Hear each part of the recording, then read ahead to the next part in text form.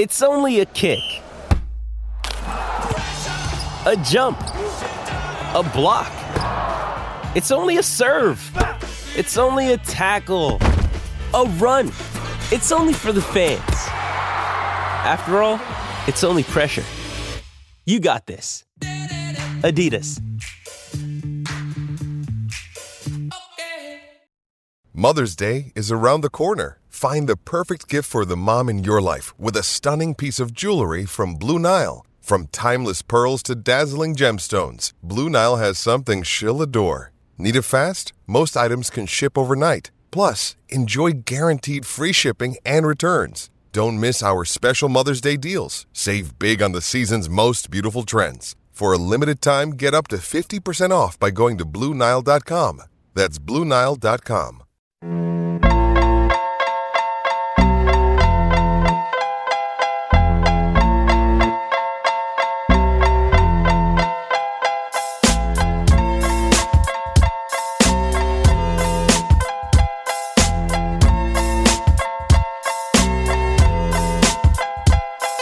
And welcome back to the South End Zone podcast. I'm your host, Jason Bailey. That's Eric Mulhair. That's Timmy Popovich.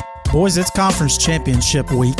And if I do say so myself, that was one of the better rivalry weeks that I think that we've witnessed in quite some time. It was full of great games, big-time upsets. I mean, just anything a college football fan could ask for. I think it was a stern reminder of why college football trumps the NFL. For most people, at least in the southern part of the United States. Timmy, what's going on, man? Have you got black eyes? Have you picked up your pleated khakis yet? What's going on? No, not quite yet. I'm looking for a sale at Target before I commit to anything. But, I got the fire extinguisher here sitting next to me, getting ready to put myself out. So, standing by. Well, it is Cyber Monday still, folks. So, Timmy, you've got a chance. Amazon's running good sales. Might be able to pick up some Michigan gear and wear it proudly, so to speak. Eric, what's going on with you, man? You still relishing in your Picks victory for the year and just kicking back and relaxing? I have to relax because by the time I finished on Saturday night, I was spent. Like, I was useless on Sunday. It was like, man, that took a lot out of me. That was a lot. And then, as it turns out, it didn't slow down a whole lot on Sunday either, which we'll get into. No, it didn't. And it hasn't slowed down to this point, even like 10 minutes ago. So I'm going to start off this episode, boys, with a lot of breaking news on the coaching carousel. Lincoln Riley, who in an interview post-game said, I'm not going to be the next LSU coach. Next question.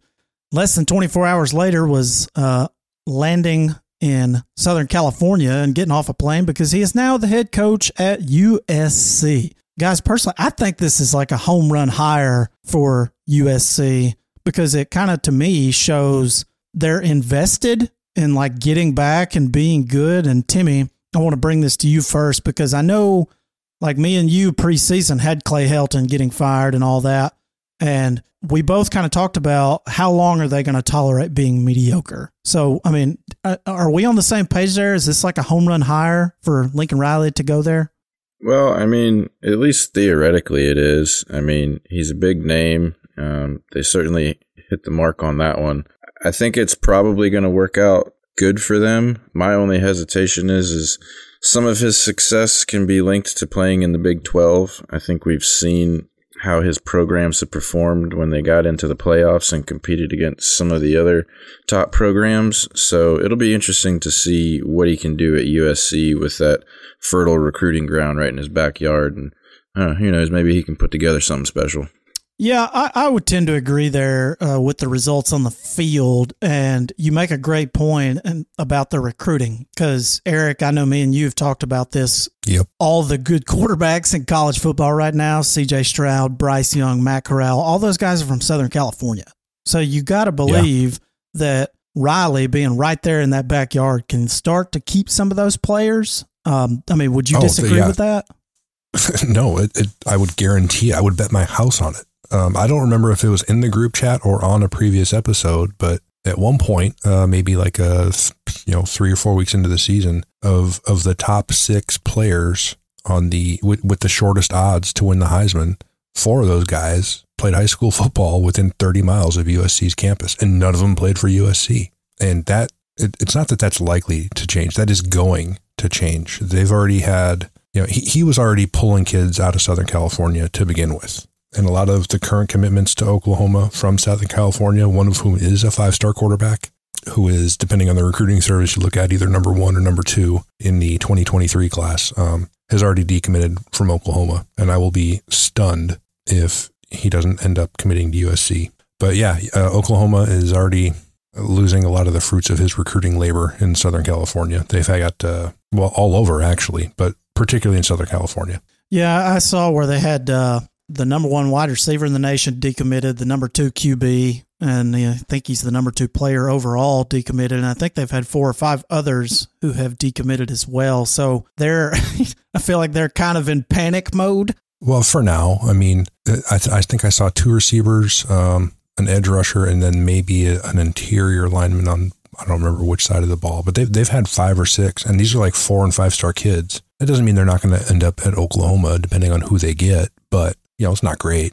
Now, I want to ask Timmy this because I feel like Timmy's probably got a good pulse on what kind of dude this guy is, like in general. I feel like Lincoln Riley, I don't want to say he's scared, but I don't feel like he was on board with the move to the SEC, because I feel like Lincoln Riley is the type of guy who wants to be the big dog in a conference. I feel like that's why he was at Oklahoma. I feel like that's why he took the USC job instead of LSU, which we'll get to in a minute. Because if you're the USC coach and you're a good coach, yeah, or even stay at Oklahoma and go to the SEC, right? You're not a big dog if you stay at Oklahoma and you go to the SEC. You're not the big dog, and recruiting wise, you're probably 4th or 5th best in the conference. And if you go to the Pac-12, instantly they're probably the top recruiting school in the conference.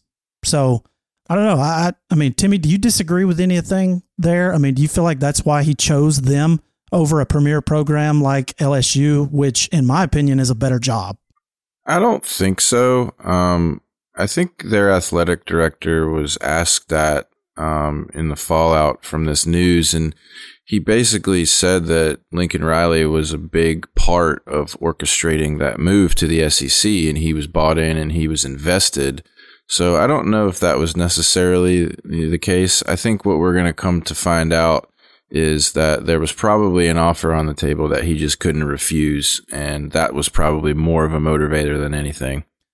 And see, that to me has to be the big kicker, because I feel like Oklahoma would be willing to match just about any number to keep a guy like that. I saw a report. Now, this is not confirmed, obviously, but I saw some stuff that was in the neighborhood of 8 years and 90+ million to keep him that he turned down and ended up taking the USC job. So who knows? Maybe he just wants to live in Southern California and, like Eric said, recruit those kids right out of his backyard. And maybe, like I say, I think it's a home run hire for him. The guy went 55-10 at Oklahoma. He's been to the playoffs, all of that. But I would like to throw a little bit of cold water on it, because he has yet to build a program. He got handed a juggernaut from Bob Stoops, and now he's inheriting, Jackson Dart, who's probably, he's a talented QB, but he's not taking over a program, that's consistently won its conference over the last 10 years, so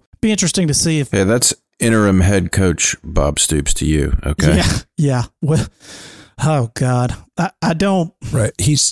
He's not walking into nearly as good a situation as the first time around at Oklahoma, obviously, but there's a lot more reason for optimism. It's not like he's going to UConn, right? I mean, right. USC is not USC as we know them right now. I think he can get them turned around rather quickly. Like first year, probably looking at something like 7-5, 8-4, depending on some of the other teams in the Pac-12. But I would expect by the 2023 season that he has that thing rolling. Well, you know how the media is. Next year, they'll be ranked like 15th coming into the season just because it's USC. But yeah, right. I'm with you. I think a guy like that, you give him 3 or 4 seasons and then see where you're at. If after 3 seasons they're still taking it on the chin and they're not making bowl games, then okay, maybe it was a failure. But I'm with you. I think there's no way that he just doesn't at least become a prominent Pac-12 team. Whether he can turn them into a national power, yet to be seen. But going back to this LSU thing, I mean, he turned down, I got to believe that there was an offer for him on the table. As much news as was floating around about Riley to LSU. Now the news is that Brian Kelly is expected to be named LSU's head coach as early as tomorrow. Maybe, but I feel like it's kind of a strange time. Like, you figure that Kelly would want to wait at least until he knows that he's out of the playoffs. Am I crazy there? Well, you should know that. The timing is weird for that reason, but he might also think, if I'm going to do it, I kind of have to do it now, because if I make them think I'm kind of wishy-washy on it, maybe they move on to the next guy, whoever that guy is. Yeah, Dave Aranda. Well, yeah, it sounds like he's staying put. And I don't know who their next guy would be. I guess it's just like we've talked about with firing a coach. I guess if you're going to do it, just do it. Yeah, I don't know. If I'm Brian Kelly and I'm looking at myself in the mirror, I've slowly come to the realization that my best chance to win a national championship and put that, on my mantle when I ride away into the sunset, it's not at Notre Dame. So I can understand his motivation to want to jump ship to a more, championship contender worthy program like LSU. Right. And I mean, I would argue that if just about anybody who is a really, really good coach like Brian Kelly could win a national championship at LSU. I mean, I don't know that it's ever been done. I'd have to look this up. But throughout history, how many schools that we know of have won 3 national championships with 3 different coaches in less than 20 years? I don't know that that's ever been done. Saban won it in 2003, Miles in 2007, and then Edo in 2019. So if you're a really good coach, you can win a title there. So I don't think it's, a crazy thing. I feel like Brian Kelly's time at Notre Dame, like Timmy said, has kind of peaked out. He puts together really competitive teams. And Eric, I know that you're going to agree with the fact that he goes up against teams like Georgia and he gives them good games. Teams like Alabama gives them good games here and there, but he just can't get the kids. He can't get the recruits. But at LSU, and I know I mentioned Brian Kelly a few episodes ago to LSU, and who knows if it's actually going to happen. This could all be smoke, but I feel like it's a great fit for him, honestly.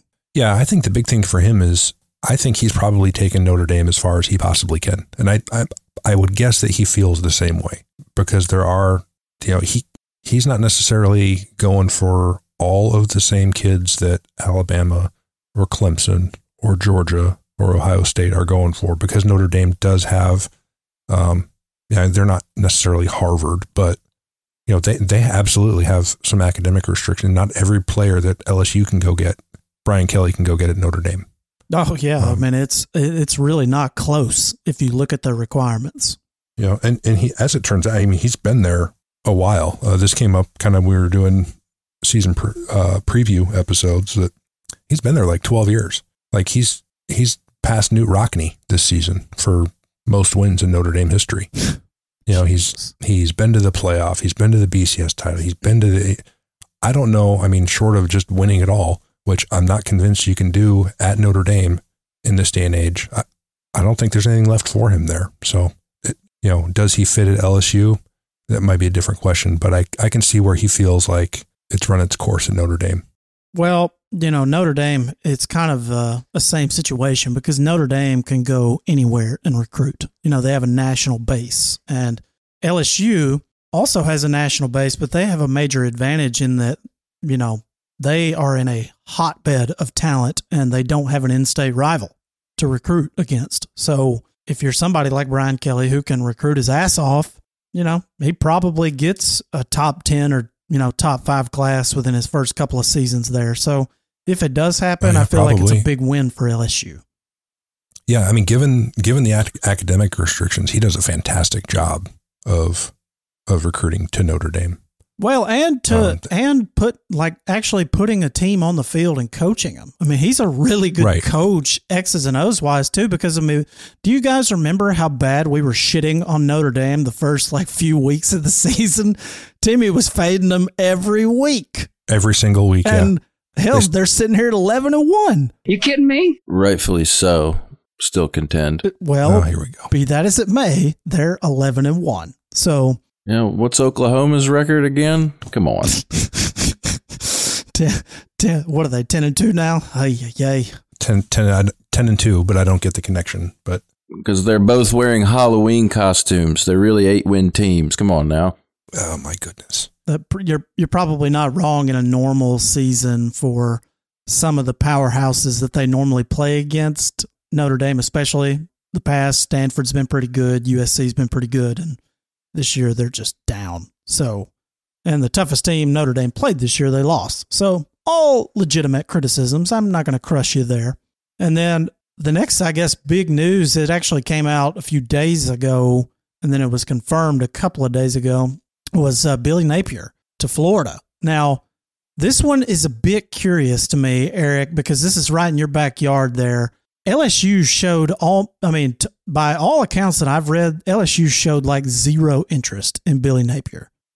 yeah, I've seen zero. I've seen kind of lukewarm. I haven't seen anyone said like they really went after him. Yeah, though, which is I think what you're getting at, right? Which I find odd. Right. So to me, like, I mean, do we really think Billy Napier is an upgrade over Dan Mullen? Like, do we think that?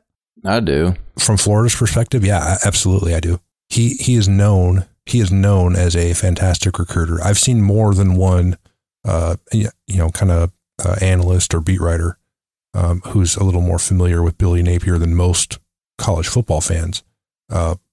Both like separately claim like Louisiana right now probably has a better recruiting outfit and structure than Florida does at Louisiana. So he, a guy like that who has put together that type of staff, and given that he's in the Sun Belt, he really recruits really well. There's a reason he's 32-5 the last 3 years. He's been an assistant at Alabama. He's been an assistant at Clemson. He is a good recruiter. His players would go to the ends of the earth for him. So I think Florida is going to really, really enjoy having Billy Napier. Well, we'll see. I'm not sold yet. I don't know. That was kind of a curious one to me. I mean, if I'm Florida, I'm calling Lane Kiffin and making him tell me no. Yeah, like and maybe they did, but I think Billy Napier, given his background and his experience, is better suited to oversee a program as a head coach than Dan Mullen was, because Dan Mullen was just really more of a offensive game planning and play calling, and he is otherworldly at that. But that was really kind of his thing, and it wasn't the recruiting. It certainly wasn't defense, as we saw with Florida. But just being more the overseer, not necessarily CEO, but the guy who's involved in all aspects of the program. I think Billy Napier is more that guy than Dan Mullen was. Well, I'll be, what was it? Bud Elliott. He works for CBS. He put on Twitter that one of these teams is going to look really dumb in 3 to 4 years, either LSU or Florida, because LSU showed zero interest and Florida, obviously went out and got him. So if he tanks at Florida, LSU is going to look really smart. And, if he does really good, they're going to look like idiots unless they get Brian Kelly in there. If that happens, I don't think they're, going to look like idiots at all, but we'll see on the Brian Kelly thing. They could both turn out winners. Yeah. I mean, that if they get Brian Kelly, sure. But I think Kelly would be more likely to succeed than Napier. So if that's why they showed no interest in him, then, hey, hats off to LSU there. I don't know, man. Write this one down. Jason's fucking sleeping on Billy Napier over here. Hey, write it down. Take it to the bank. I don't give a shit. But, because he's got to dethrone the current kings of college football, at least so far this season, the Georgia Bulldogs. And good fucking luck with that, because they are a juggernaut. But, Timmy, I want to talk to you real quick about Virginia Tech. Update me on what's happening over there, because I have no fucking idea what's going on. Can you insert a cricket soundbite?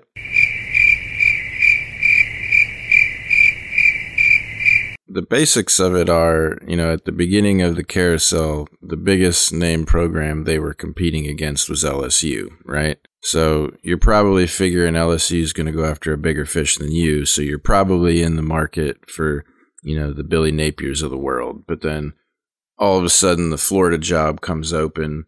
So he goes off the table, and then you're looking at secondary candidates, and all the while, USC's getting filled, but Oklahoma's coming open, and now Notre Dame might be open, and it's like this never-ending move up the ladder. By the end of the week, Virginia Tech is going to be competing for Alabama for the fucking coaches. So they're really tight-lipped. There hadn't been a whole lot of leaks, just a bunch of speculation, but definitely nothing to even talk about, honestly. Well, I would just like to point out that Jamie Chadwell is still available at Coastal Carolina, so he would be my vote.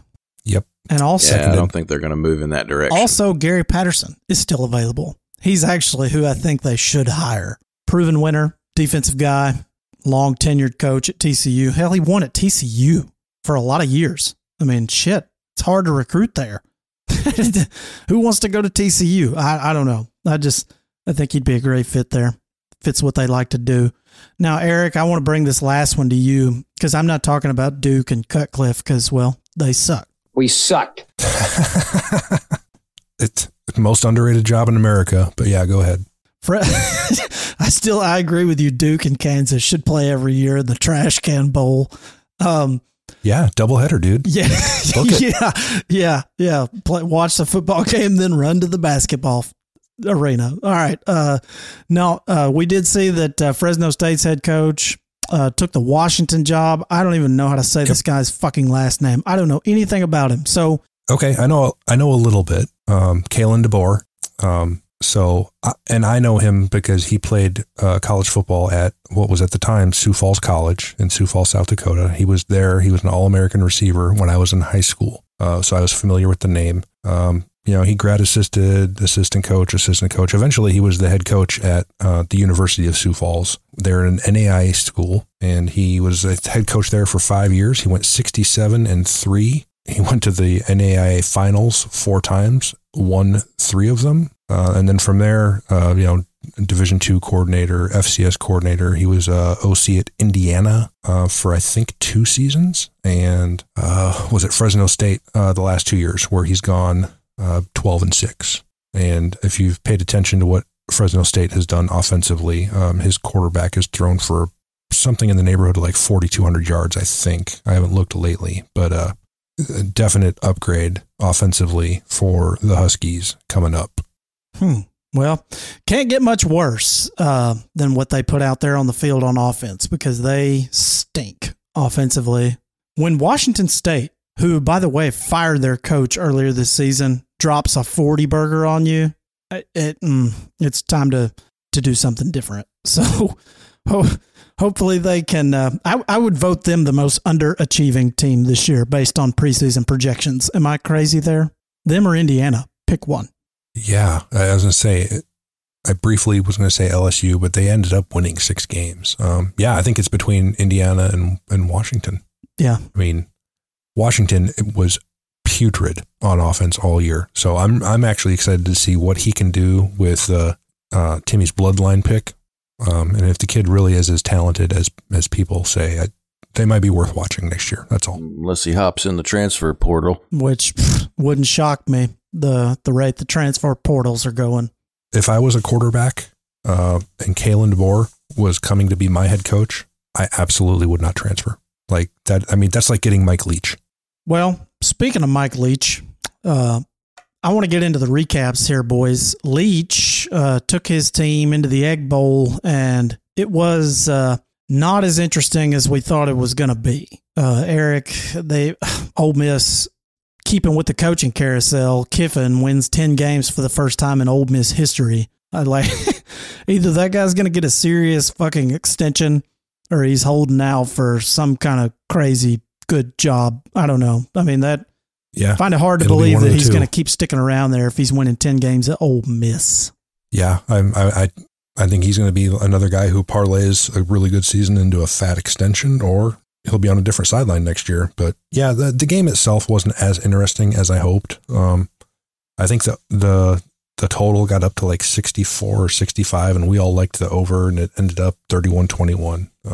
And really the big difference was Mississippi went 11 of 18 on third down, and Mississippi State went 4 of 14. That's really the difference. And then the Bulldogs missed a couple field goals. They had a rash of drops in the second quarter, so they probably left 10 points on the field going into halftime, and it was just kind of a game. I was selfishly hoping for more.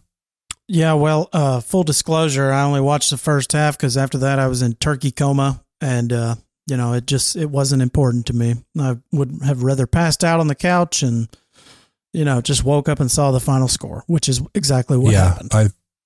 I fought through most of the third quarter. You didn't miss much. Yeah. So with that, I do want to move to, this game. Holy shnikes. What a game. The game. Timmy, Ohio State, Michigan. Now, I thought Ohio State was the best team in the country. But I think collectively we all thought that Ohio State had the best shot to beat Georgia. And then they go out in the game on the road to Michigan and just get taken to the damn woodshed. Harbaugh finally gets it done, gets off the schneid, and gets a win over his biggest rival in dominating fashion. I mean, I know you watched every second of it. What was your take on Ohio State, Michigan? Yeah, first of all, big ups to Harbaugh over there, man. Talked a lot of shit on you this year, but I'm eating some crow right now. Did not see that coming. I could have been talked into them winning the game, but to totally beat them down like that, I did not see that coming. But I still think that this was more of a game. I mean, not to take anything away from Michigan because they played lights out, but I also think Ohio State well underachieved in this game. Their defense was terrible. Their offense actually statistically was still pretty good. They just couldn't, stop Michigan's running attack, and they just ate the clock and ran the ball down their throat. So it was a combination of Michigan playing well and Ohio State underachieving, in my opinion. Yeah, they definitely ran it right down their throat. Hassan Haskins, 167 yards, 5 TDs. The guy was just unstoppable. And they dominated. 16 first downs he ran for. Oh, God. That is absurd. Yeah. I mean, they could not stop him. And I look around and I'm going, was he that dominant all year long? Like, I seriously didn't know anything about him outside of just he's a decent, running back. He was good. I mean, yeah, he's good. He was good all year long. I mean, but they also have 2 other guys who have split some carries too. He hasn't been like the bell cow, but he's been good. But he hasn't been like that. Yeah, he was on. I'm willing to bet that Harbaugh probably spent the entire season game planning for this game because he knew that no matter what he did the rest of the year, as long as he beat Ohio State, it would shut up the haters. He heard your preseason takes and was like, "Fuck that guy." He did. He was taking notes. He was like, "Playoffs, beat Ohio State. Hold on, let me write this shit down. Hold on." Yeah, F this guy. Yeah. So I mean, I'm with you. I'm with both you guys. Like I'm pleasantly surprised because I don't really care for Ohio State as a team and a program, but I don't really like Harbaugh either. So it's like I wish both teams could lose, but I think it's good for college football when Michigan is good. Like I think it's just, they talk like the talk all the time is parity, but Michigan hadn't won a Big Ten title since 2004. And now at least they have a shot to do that. And I feel like it just makes it so much more interesting. It's good for the Big Ten that somebody besides Ohio State is going to get a shot at the Big Ten championship at the very least, and, probably a playoff berth for Michigan if they get out of it. Okay. Yeah, I mean, I don't think any of us expect Iowa to beat them, do we? No, but I mean, shit happens. It does happen. It does, especially when you're Jim Harbaugh. It does. And that game is weird because, I mean, I'm looking at it right now and Michigan is favored by 10.5. But I look at that game and try to envision it. And it kind of takes me back to an old saying I heard once. I think it was attributed to Mark Twain or somebody. It was probably bullshit. It's probably some other person. But, the essence of it is, never argue with an idiot because they'll drag you down to their level and beat you with experience.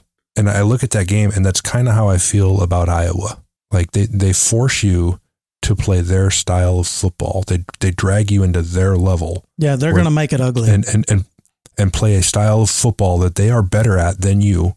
I think 10.5 is a lot because I don't know that either defense is going to give up enough points for someone to win by that. This game screams 9-7. That's what I was going to say. I was like, I wouldn't be shocked if the total was 10 at the end of the game.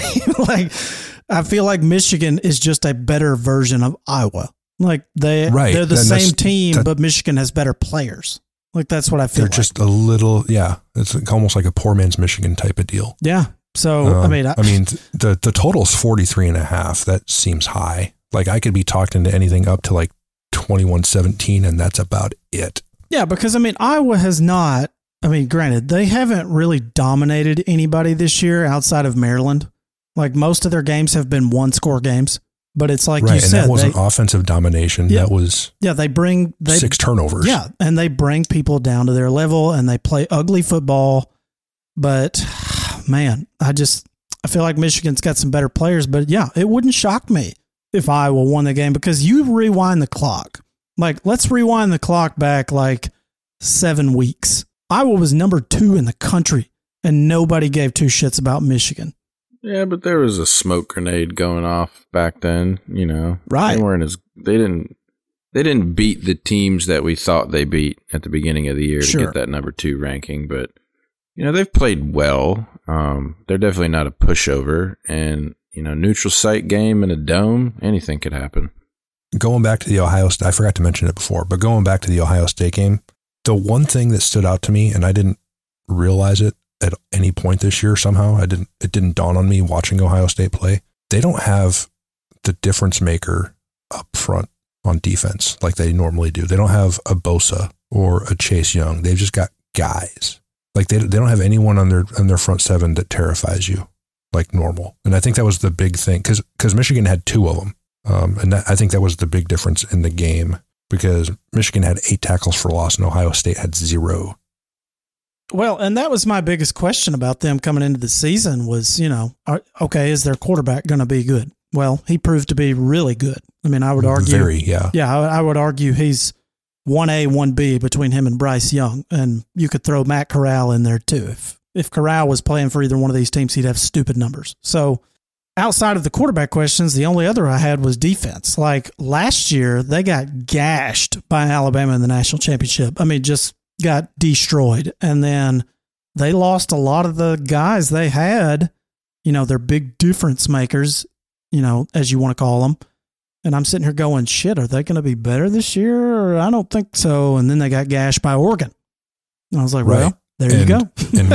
and Michigan appeared to borrow heavily from that game tape because they ran a lot of the same stuff and basically just hit the edges, went at the linebackers and got the same result. Oregon ran for like 330 on them, if I remember right. And, Michigan ran for, I think, 297 or 299. So, yeah.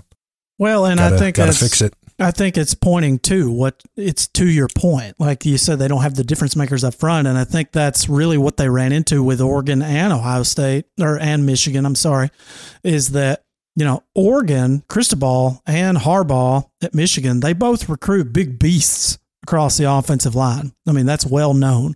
And, it's like finally Michigan got enough talent around those guys to make a difference. And so that's what we saw. But I think Ohio State's playoff hopes are now done for. Now that finito. Yeah, I would say they're out, barring some kind of just fucking crazy miracle. I just don't see any way they can get in. So all in all, relatively successful season for Ohio State. They've got a really fucking young team. CJ Stroud, isn't he a true freshman? Isn't that right? I believe he's a redshirt freshman. Okay, redshirt fresh. So, but even then, I think he gets another because he gets that free year. But yeah, he's not going anywhere. Yeah, so they've got him and Travion Henderson, and their receiver core is just still loaded. I don't feel like they're going to get any worse next year. So yet to be seen. Yeah, they got Marvin Harrison's kid, and he doesn't even play. Right. Didn't even crack the fucking depth chart this year. So, we'll see what happens there. And then... yeah, they'll be fine. Yeah, I agree. But I was not fine on Saturday for about 58 minutes. I don't know if... About 59 and a half of game time? Yeah, I bet. Yeah, roughly. The Iron Bowl, I still don't know how the fuck Alabama won. I don't understand it. Like it if you watch the first half of that game and even the whole third quarter, like I'm sitting here going, we're going to lose. There's no way Alabama's going to win this game. And when Auburn stopped them on fourth down with 2 minutes to go, I was like, that's it. I mean, I remember I put it in the group chat. You guys saw it. Like, we're done. We lost. Yep. And then I attribute this win to one thing. Tank Bigsby running out of bounds. Yeah, 100%. And saving Alabama 40 seconds. Because, you know, granted, the next play, it was 3rd and 1. They could have got a first down and all of the above, whatever. But they didn't. And Alabama got, you know, more time on the clock, and they drove 97 yards, tied the game, and then won in the first overtime game in Iron Bowl history in 4 overtimes by 2 points. And whew, man, I don't think I've ever seen Nick Saban happier after a regular season win than I saw on Saturday. And it was a damn stressful game, man. I mean, I was just like, God, what is going to happen? So, I mean, Eric, I know you. Yeah, he normally doesn't. I know you. He normally doesn't look happy after most wins, period. Right. So, yeah, you want to know what my notes say about this game? First half set modern football back 25 years. I mean, God, the first 12 punts, 1 touchdown. That was all 13 possessions in the first half. 6 3-and-outs. I mean, you know, Alabama ran for 71 yards. Auburn ran for 22. A lot of penalties. Second half was a little bit better offensively for these teams, but yeah, I thought like you, I thought they were cooked when they downed that punt at the 3. I was like, well, I guess we'll find out, you know, potentially if Alabama becomes the first 2-loss team to make the playoff, because it really looked like they were heading for that. Yeah, I mean, it was pretty crazy. Like I say, I think Bryce Young probably sewed up the Heisman Trophy, especially if he goes and has a good game against Georgia, win or lose. He made some absolutely incredible throws on that drive. I mean, one on 4th down. I mean, it was an unbelievable drive and ending to the game. And, you know, Alabama's still alive. Now it's winning in. I do feel like, and I don't know what your guys' take is, I feel like if they lose to Georgia, there's no way they get in. Am I crazy? Absolutely none. Yeah. No, I don't think so. They have 0% chance if they lose. Yeah, I think a 1-loss Notre Dame, with their only loss being to Cincinnati, probably gets the nod there over them. Yeah, even if a Big 12 team like Oklahoma State were to lose to Baylor and they all have 2 losses, I think Notre Dame would get that nod. Yeah, I think that in order for them to make it while losing, they would need to lose like an overtime game. They would probably they would need a lot of help. They would need Cincinnati to lose. They'd probably need Michigan and or Oklahoma State to lose. Yeah. And then you're talking, okay, is it them or Ohio State for the 4th seed? And, you know, they're definitely winning in, but I think it's effectively a quarterfinal game for them. Yeah, everything you guys are saying there is correct. And I just don't see a scenario where they get in with 2 losses. But that being said, you know, and we'll get into the preview a little later, I do like their chances. But as much as I thought that day couldn't get any more stressful and exciting, right after that game, I flipped on the Bedlam game. And Eric, it was exactly that. It was fucking Bedlam. It was a crazy game. I powered through the whole thing, and when I got done, I was like, holy shit, what a day. And the next morning, I felt hungover. So, oh, yeah. I mean, I had to get up and drive to Savannah the next morning, and it was tough to peel myself out of bed. It wasn't a particular, you know, I actually made a Facebook post, which I rarely do, and just all I said was, the Bedlam game continues to be the most appropriately named rivalry week game in the country, bar none. Like, this game was total madness. It was. And I mean, I'm going to go out on a limb here, but this game should not have been close. I mean, Oklahoma State kept them in the game with special teams miscues. Now, Oklahoma did make some of their own, but I mean, they just handed them 14 points, like with special teams mistakes. So if they don't make those, I don't feel like it's much Bedlam. Yeah. And they turned the ball over inside the 10. Yeah. Like going in. It wasn't a particularly well played game. There were 5 turnovers. That's just straight turnovers. That's not even the 2 turnover on downs. But there was 3 different ties in the first half. It was fairly back and forth. Those special teams mistakes that you talked about led to a 9-point Oklahoma lead at the end of 3. They were up 33-24. The Oklahoma State defense, like they have all year, came through. They were actually through a shutout in the second half. Oklahoma's 9 points came off of a safety and a muffed punt return. But yeah, Oklahoma drives in the second half, 5 punts, a fumble, and 2 turnover on downs. So they got a little over aggressive in the first half defensively. And they got beat on some long touchdown passes, running basically an all-out blitz, got beat over the top. And then once they backed off that a little bit and realized that, hey, that we can get after these guys with just 7 or just the front 4, much better for them.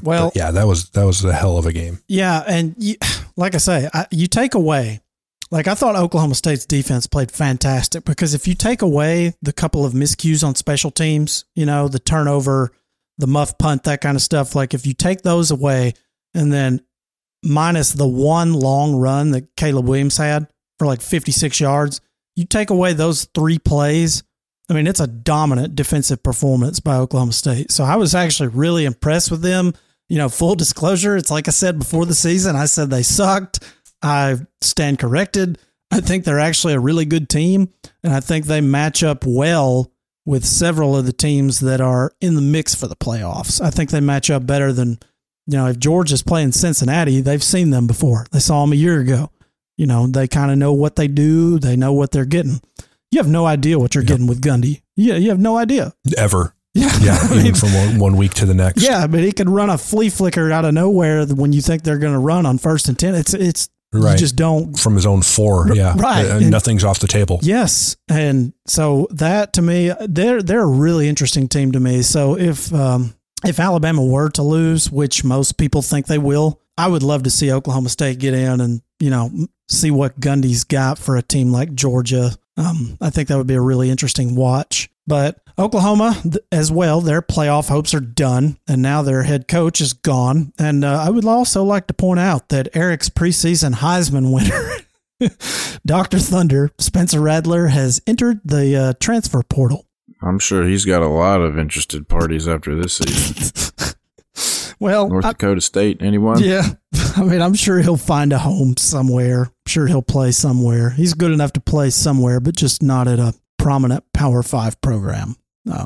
Wait for him to be wearing a fucking Trojans helmet. Not being Oklahoma good and not being good are 2 different things. He was an average quarterback.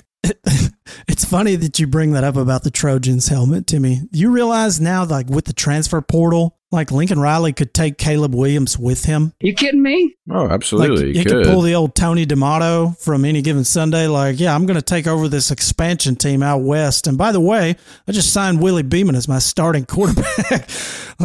It just depends on how big of a dick he wants to be. Right. So, I mean, he could potentially take Williams with him or sign Spencer Rattler, whoever the fuck he wants. Like, it's really interesting now that the transfer portal is allowing these kinds of things. I don't know. It's crazy. It's bedlam. Yeah, is what it is. It's already happened. Yeah. So I want to say, I don't remember who, I want to say Western Kentucky. Some small, like a Division II or FCS school pulled their OC, their quarterback, and their 3 best receivers. Like they're playing now this year. Just a farm league for the bigger teams. Well, yeah, that'll be a really interesting to follow there. Who he takes with him, assistants, players, that kind of stuff, recruits especially. Really interesting. But Oklahoma State, they're on their way to the Big 12 title to face Baylor. I don't know the line, but we'll get to that in the previews on the other side of our break. But last but not least, I would like to bring everybody's attention to the Paul Bunyan game, the battle for Paul Bunyan's axe, and also the battle for Minnesota's overbet. Timmy, you took it on the cheek. You took it on the chin this week, man. Minnesota won 8 games, so now you got to dress up like Harbaugh and put it out there on the interwebs, man. How you feeling? If I'm going to do it, I'm going to do it right. Well, I would also like to point out to our listeners that he didn't have the sack to put a Baltimore Ravens jersey on as a Steelers fan. But, we'll ain't no fucking way in hell. we'll let him off the hook on that. But, yeah, and it's like I said in the group chat before, man. Like Minnesota, hell, they should have won 10 games this year. Bowling Green, Illinois, kidding me? You kidding me? I feel like 8 games they underachieved, if I'm being honest. So, worst case, I was betting on like 9-3, but feel good about an over 7 ticket there that I was holding. So I'm a winner. I didn't win the picks, but I won the bet. So I feel pretty good about that. And before we break, Eric, how did that damn guy do this week? Because he is a ghost. I ain't heard from him. How did he do? That damn guy went 1-2. Ugh. He had telling me we don't have any scalding emails in our inbox right now. No, he's a ghost after he went 1-2, man. He's a ghost. Funny, weird. Funny how that works. Mm-hmm. Yeah, he had. I can't remember now. I don't have my notes. He had UConn plus 32.5. Yes, and that was the one he hit. He missed on East Carolina and Cincinnati. And I cannot for the life of me remember the third one. I want to say TCU. Yeah, TCU. Yeah, he had him at plus 14.5 or something like that. And Iowa State just and they got stroked. Yeah. It just absolutely obliterated him.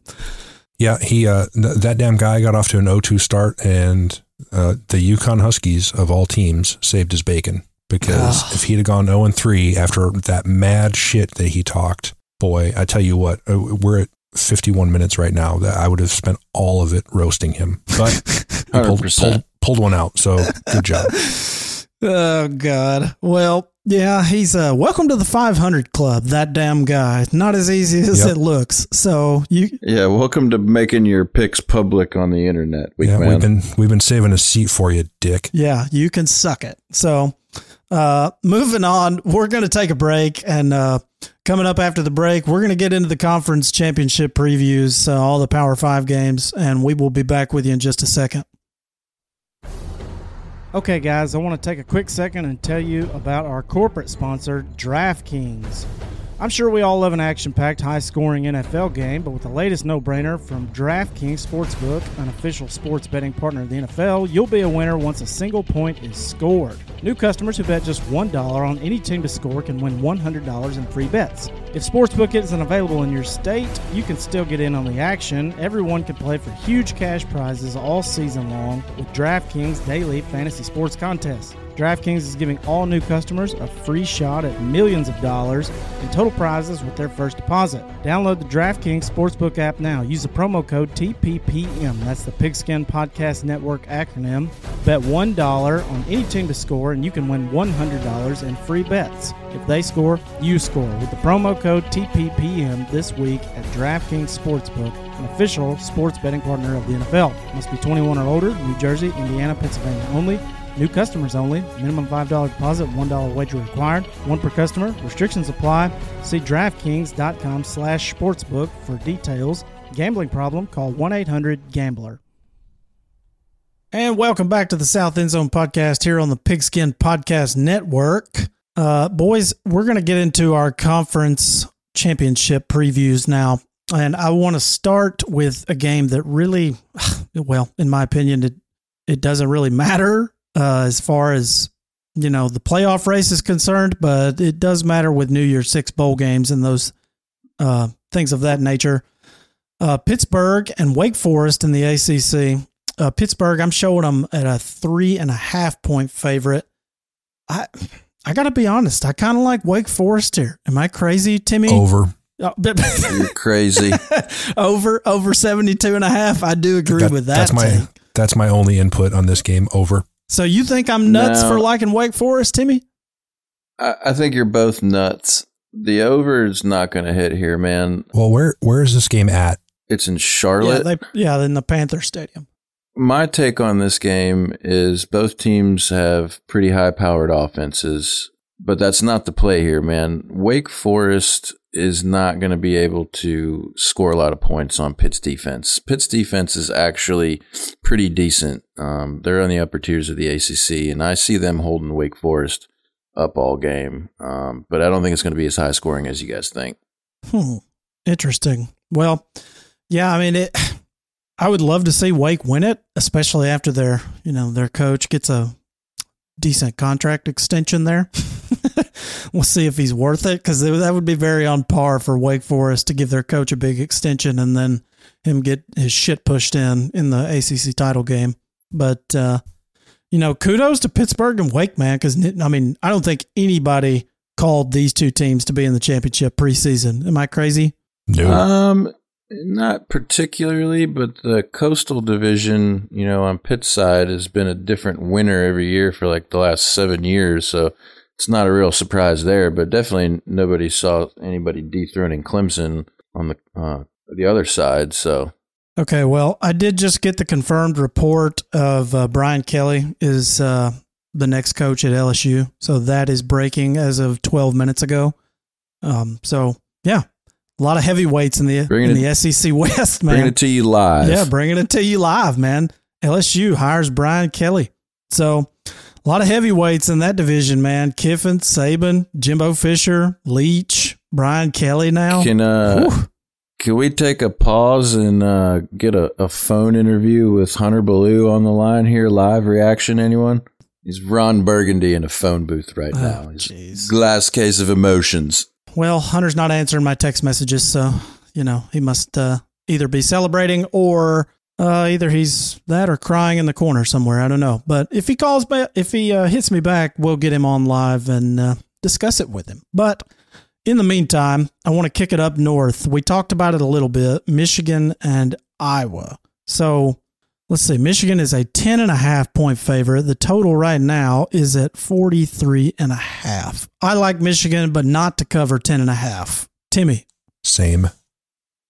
What do you got? I'm going to take Iowa in this one straight up. Oh my God. You kidding me? I just see madness ensuing in the playoff picture, and this would be the right formula for that.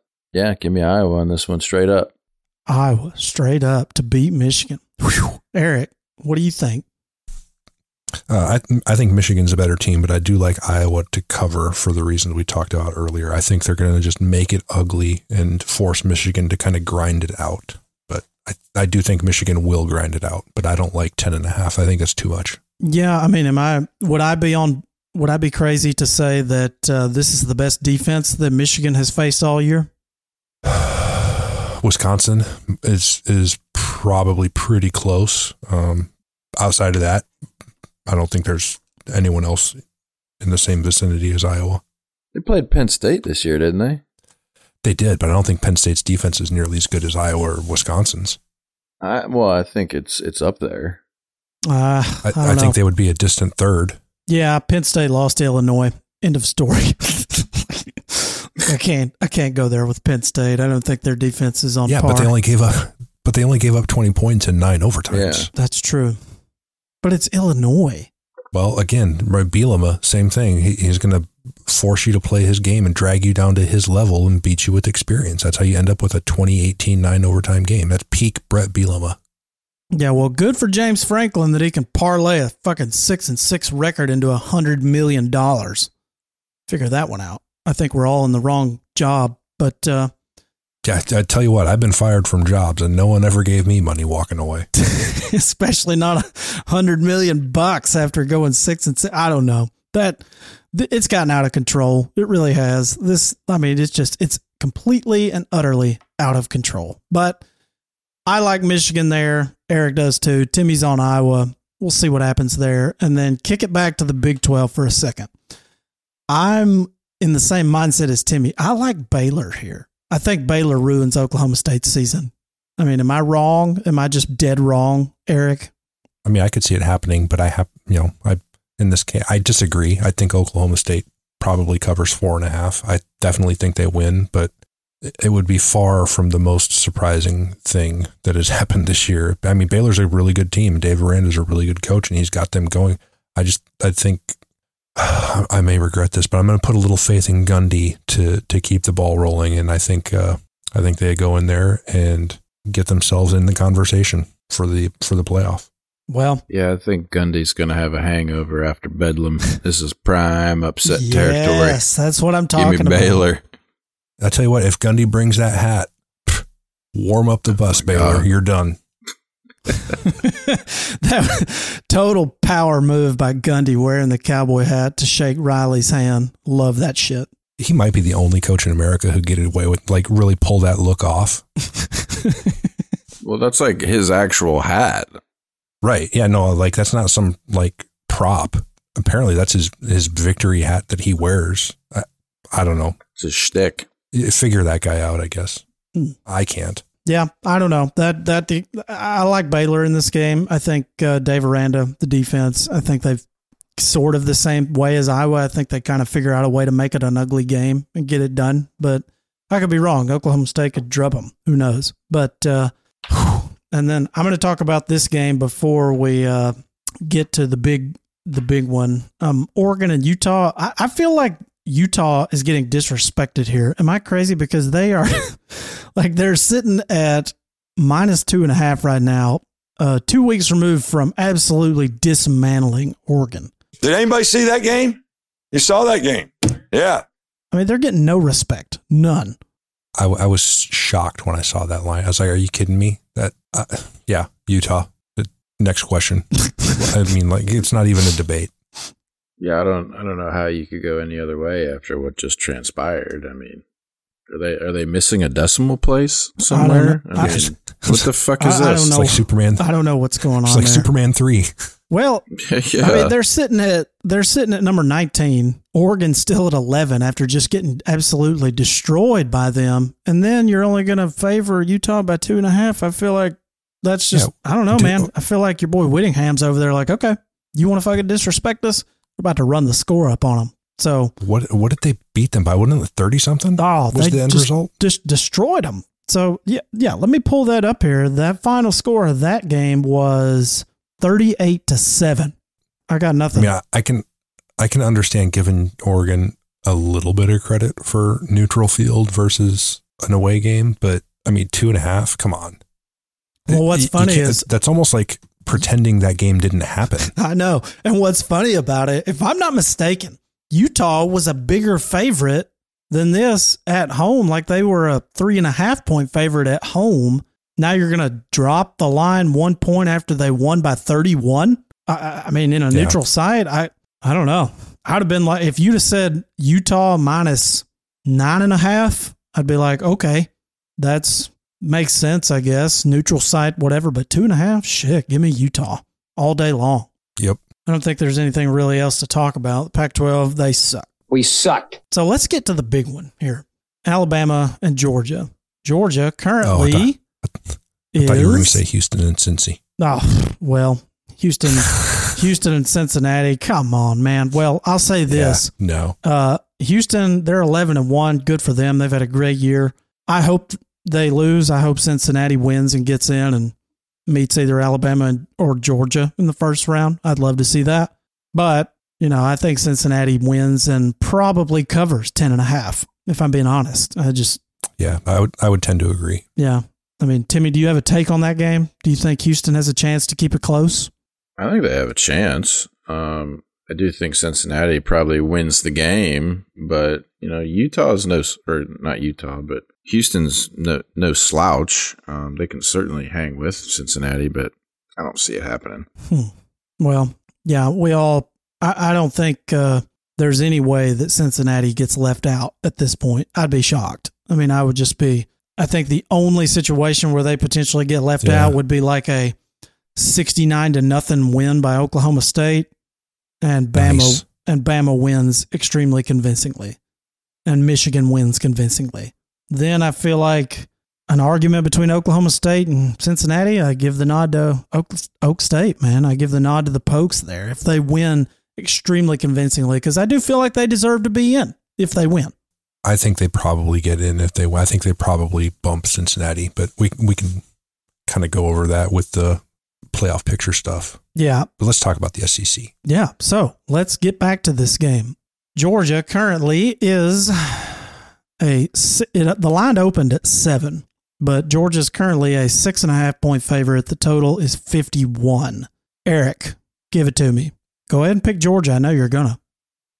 I think they'll win. I can't imagine laying 6.5 against Alabama. I think it's going to be closer than that. I do give a slight edge to Georgia, but this is the first time these two teams have played where there's more pressure on Alabama. Georgia normally has that cloud hanging over them and got to get that monkey off their back. And for them, this game really doesn't matter. Like, they're in, period, regardless of what happens Saturday. All right. But this is a must win for Alabama. So I think there's maybe a little more pressure on Alabama in that respect. And that's only the only difference, aside from maybe a slight edge for Georgia up front, if you're kind of considering both sides of the ball. But I mean, these two teams, I will say this, these two teams are much, much closer than I thought 3 days ago. Timmy, you got a take on that? I'm taking Georgia laying the points on this game. Ooh. I don't think it's going to be a blowout, but I'd like them to cover 6.5. All right. So you like them to cover. Eric does not. I do not. So give me your reason. I think that, I've just watched Alabama all year, and they have a lot of flaws, and I really haven't seen that with Georgia. I know your argument's going to be that, Georgia hasn't really played anybody, but I don't think that matters. I think they've executed perfectly all year, where Alabama's got some warts, and I just think that Georgia is a better football team right now. It's possible. Now, it's just so hard for me to bet against Alabama. Now, as far as the total goes, statistically speaking, you would be crazy to bet against Alabama laying 6.5. I don't know. Like, statistically, that's not a good bet. But where I see problems for Bama in this matchup is across the offensive line. Now, in the second half against Auburn, they benched their right tackle and replaced him, and the offensive line play was quite a bit better in the second half. I don't know if anybody else noticed that, but they've had problems across their offensive line all season. Like, it would not shock me to see Georgia sack them 8 to 10 times. So if that happens, I really like Georgia's chances. But I'm trying to, not be a homer and like really look at this game objectively and take my Alabama glasses off and look at it and say, okay, Georgia's defense has been extremely dominant all year. Have they played anybody that's got as good an offense as Alabama? No.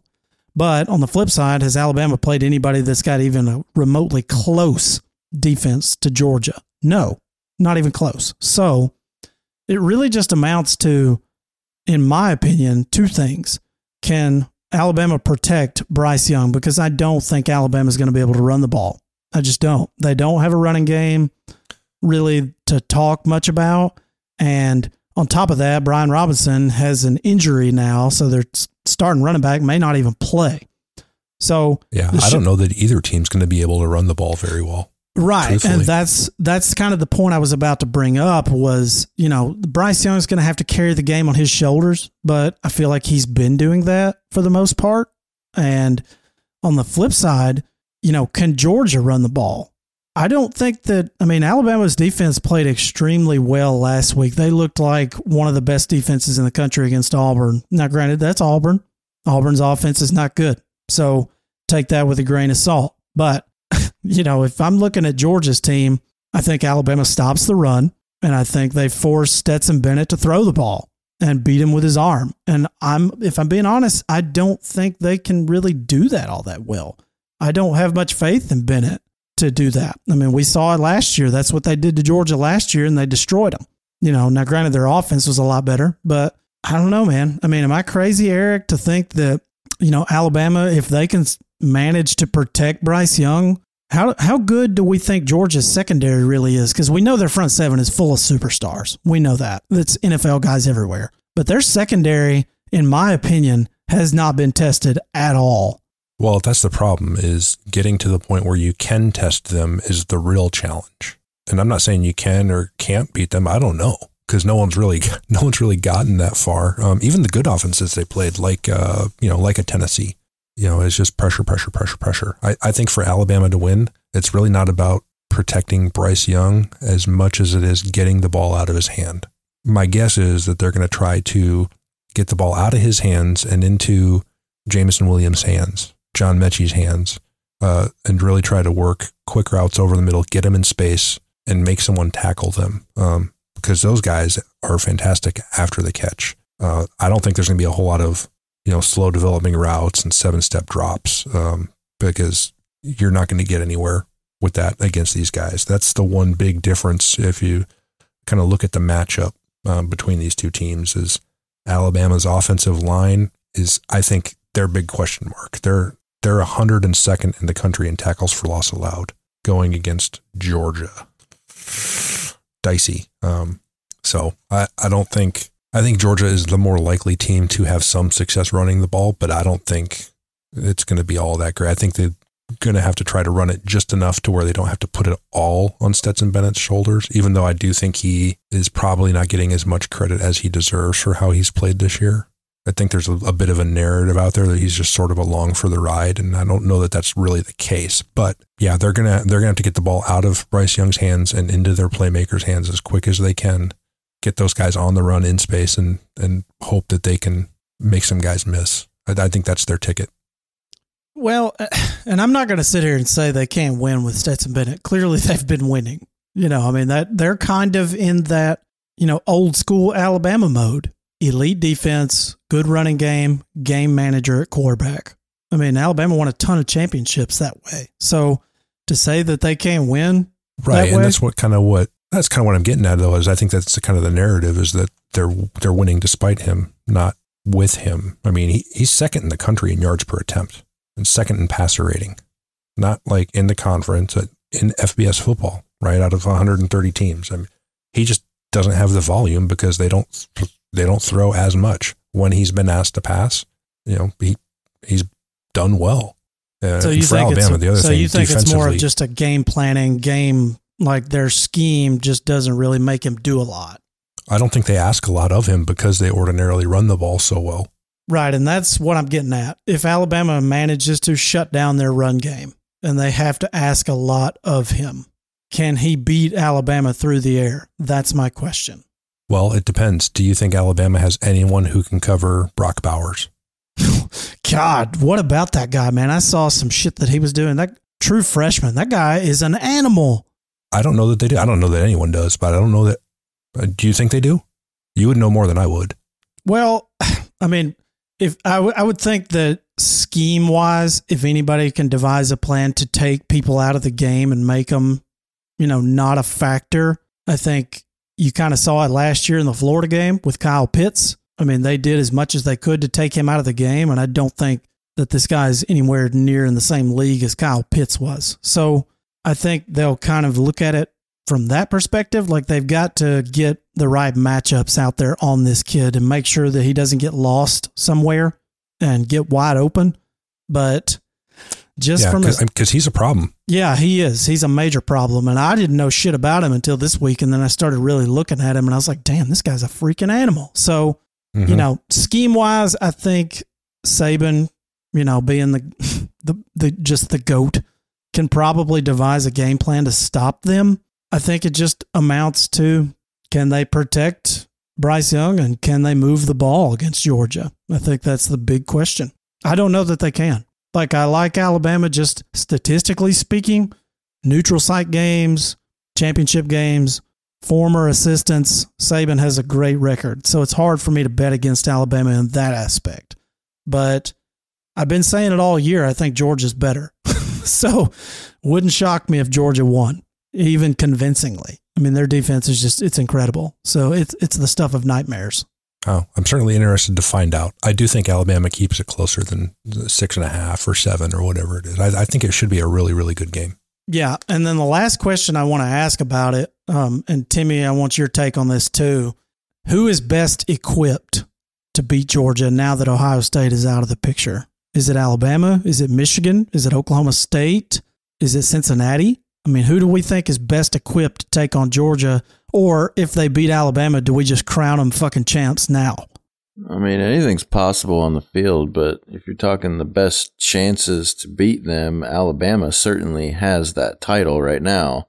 I don't know that any of the other teams that are in the playoff mix have a better chance than Alabama does. Do you agree, Eric?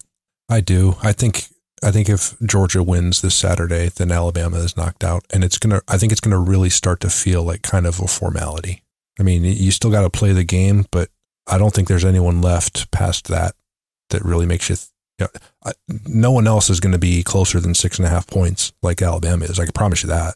Yeah, no, especially not a Cincinnati or a Michigan or an Oklahoma State. I mean, I think we're talking double digits for just about anybody else. Yeah, probably. I think the next closest would probably be Michigan just because of their defense and their run game. But no. Yeah. I think it's still probably 10 or better. Yeah, I would tend to agree. I think this is it. I think if Georgia wins this game, that's it, man. I think they finish it off and go undefeated. But I think if they lose, that's going to really make it interesting because they're still going to be in. So they've still got a great chance to get back. I hope that they don't drop them all the way to 4 because I wouldn't want to see, like you said a couple of weeks ago, I wouldn't want to see them play twice in a row. I don't think anybody wants to see that. So, if Georgia were to lose and they get back to the championship game, great. Maybe they face Alabama, maybe it's Cincy, whoever. But I think they drop them probably to 3, but we'll see what happens. And that does bring us to the playoff discussion. Playoffs? Don't talk about playoffs. We're recording this Monday night, as per the usual. Who do we think is going to be in? I'll give you guys my top 4, and then you guys can roast me or tell me why I'm wrong. I would have Georgia 1, and as hard as it is for me to say, I would have Michigan number 2. I would have Alabama 3, and I would personally have Oklahoma State 4. Now, I know that's not going to happen, so if I'm telling you what I think is going to happen, I think Cincy will still be in, and it'll be Alabama, Michigan, Cincinnati, and Georgia. So, Eric, give me your top 4 and who should be in and who should not. My top 4, Georgia 1, obviously, just like anyone else. I would keep, I kind of flip-flopped, and in the end, 2 and 3, it doesn't matter. Everyone's going to have them in some order, but I would have Alabama at 2, Michigan at 3. I would put Cincinnati at 4 just because they're there. I guess I can't drop them, I guess, even though Oklahoma State won, right? The caveat to that is if they beat Baylor, I think they have to jump Cincinnati. Right. I mean, outside of Notre Dame, who has Cincinnati beat that's as good as Oklahoma? Right. Or Baylor. Or K-State. Baylor, in case they win. Yeah. I mean, they don't have a win that's as good as either one of those 2 wins outside of Notre Dame. That's what I'm saying. They've already beat Baylor. I mean, if they go in there with two wins over Baylor and a win over Oklahoma, a win at Boise, a win, and Boise's not a great team, but that's a tough place to play. A win against K-State. Those are all better than any of Cincinnati's non-Notre Dame wins. Agree. And even their loss, 3 points to Iowa State on the road isn't terrible, right? It's not like, it's not like Stanford. So I think Oklahoma State, even though I right as of the second would have them at 5, to me, they are win and in. Yeah, I would tend to agree. I think so. I just don't see a scenario how you can put Cincinnati over them. I just don't. I know they're there now, but if Oklahoma State wins the Big 12, I don't see it. I don't know how you could do that. Like that is like, if I was Oklahoma State, I would be pissed about that. I'd be like, what the hell else do you want me to do? I mean, what? We didn't beat East Carolina good enough? We didn't, Right. What are we talking about? So, Timmy, where are you at with this? My prediction for how they're going to be ranked tomorrow, Georgia's obviously still at 1. I don't think Michigan slides all the way up to 2. I think Alabama probably slides back up to 2, and then you slide Michigan in at 3 and Cincy at 4. Cincinnati didn't do anything to warrant dropping them out of the top 4 now that you put them in there. Alabama, I think they're going to get the love at 2. But I could see Michigan jumping in there, but I think those are the 4 coming out of there tomorrow with Oklahoma State sitting there at 5 waiting to see what happens. Yeah, so they're part of the maybe we need a little help but teams that do need help, I would put Notre Dame in that category. I think they would need Alabama and Oklahoma State to lose or Cincinnati. Yeah, and Cincinnati. Yeah, or Cincinnati. If 2 of those 3 lose, I feel like Notre Dame's got a chance. So, well, I don't think the Alabama game matters for them at all because they're still behind Oklahoma State and Cincinnati if both those teams win. Notre Dame is right there. They're lurking, but they need help. They need Cincinnati and Oklahoma State to lose. I guess out of 2 through 5, I guess the short version is they need 2 of those teams to lose. Right. And then, if we're looking at it like through Timmy's eyes here, he likes Iowa to win, so Michigan's out. He likes Georgia to win, so Alabama's out. What? So at that point, then you're looking at Cincinnati, Oklahoma State, maybe Georgia, and Notre Dame. Yeah, that's just Timmy playing 4D chess, so he gets another chance to bet against Notre Dame in the picks. That's right. That's true. I didn't think about it. The big question of the hour is if Notre Dame gets into the playoffs, is Brian Kelly still hanging around to coach? I wouldn't think so. Or has he excused himself? I would think he's excused himself because based on what I'm seeing here in these reports is that... Yeah, based on that tweet you just put in the group chat a little bit ago, yeah. he's done with them. Yeah. Well, how big of a fucking steamer would it be to have Notre Dame get in the playoffs and fucking go on a run and win a natty after he bailed on them? That would be. I don't think there's any funny. fucking chance that happens. That would be epic, and I am rooting for that. I would put the chances of a coachless Notre Dame team win over Georgia in what would probably be, I guess, the Cotton Bowl at like 2%. Yeah. That's the as Eric likes to say, the Lloyd Christmas. So you're telling me there's a chance? Yeah. They got your boy Marcus Freeman over there, who's supposed to be one of the hot, coordinators for hire that could get tapped to be the interim coach. Who knows? I'm sorry, I just fell asleep during that take. Sorry, I needed to wake. Yeah. I need to wake up. He's a really good defensive coach. Unfortunately, Georgia. There's the rebuttal to that. Yeah, I don't. No, just stop it. Hey, you ain't ever seen that movie Angels in the Outfield, man? Just fucking flap your wings, man. It's gonna happen. Stop. Make it stop. Make the bad man stop. We're losing listeners as those seconds tick off. Oh God. I'm not saying it's going to happen. I'm saying I'm rooting for it to happen so that you can pick against them. Yes. Yes, just so you could. No, I would be rooting for them in this instance. Oh my God. Until the last week, and then you'd be going, they're going to get steamrolled. Yeah. You must think I'm dumb. I've been telling you all year they're a smokescreen. Yeah. That's exactly how it would go. You ain't fooling a fucking soul over there. Don't even try. So, all right. Well, I think that's pretty much it as far as playoff discussion goes. But either one of you guys got anything to add before we shut her down for the week? No, I'm just looking forward to see if we get any picks from that damn guy for if we do happen week. to get those, I will put them on our Twitter, which you can find us on Twitter at South End Zone Pod. We are available on all podcast platforms all major platforms as part of the Pigskin Podcast Network. We'd like to thank our corporate sponsor, DraftKings, and we will be back with you next week. Boys, I think we're going to do a Tuesday night episode next week after the final playoff rankings come out. So we will be back with you next week. See you then. Thank you very much. Have a great day.